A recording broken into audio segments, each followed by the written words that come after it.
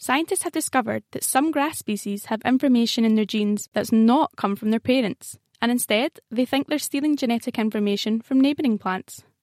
By genetically enhancing themselves, they gain a competitive edge which helps them thrive in more challenging environments.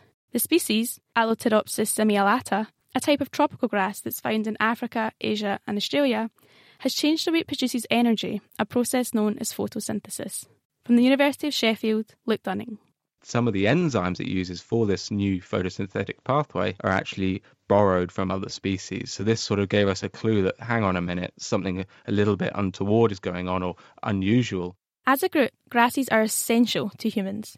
They are a source of food for people all around the world, and examples include wheat, maize, rice, barley, and even sugarcane. After collecting samples from Australia, the team sequenced the plant's genome, which is a set of genetic instructions. What they found was that there was a small proportion of these genes that weren't from the grass's parents, and instead had come from other grass species growing nearby. This is what's known as laterally acquired. We determined how many genes there were in these genomes, and then we compared them to other grasses to figure out, are they more related to distantly related grasses, which might indicate that they were laterally acquired, or are they, as we would expect, from their sort of ancestors and passed down during the normal course of evolution.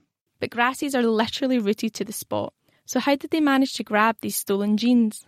The mechanism is sort of the holy grail of this, and we don't know what it is yet at the moment. So we're trying to find out. We've got a couple of working hypotheses. So one of them would be illegitimate pollination. So the grass species are too distantly related to actually hybridize, but its pollen can still land from one species on the flower of the other. So you would end up with a seed which had the parent's genome in addition to a little bit of DNA from this distantly related species. So that's one idea.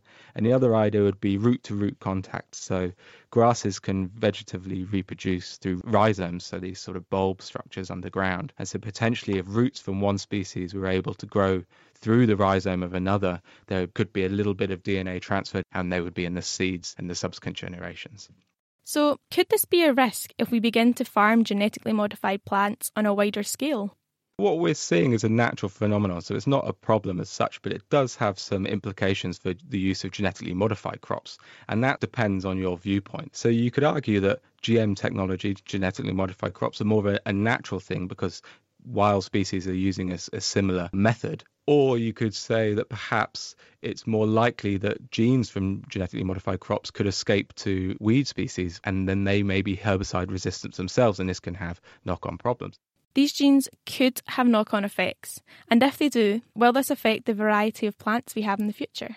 We think that these acquisitions allow species to persist in new environments and new conditions. You're sort of leading to new races and new populations for a start. And then these may become more different from their relatives, so it could lead to new species. But yes, it could also lead to the blending of grass species because they are sharing genetics. And the most interesting thing would be really that you might think of a certain group of grasses which have remarkable adaptation and it's only isolated to that group.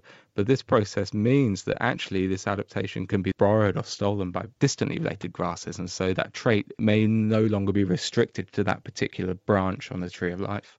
So when it comes to some plants, it looks like it's not just your parents that determine your genetic makeup, but your neighbours play a role too. That was Luke Dunning, first author of the paper, recently published in the Proceedings of the National Academy of Sciences.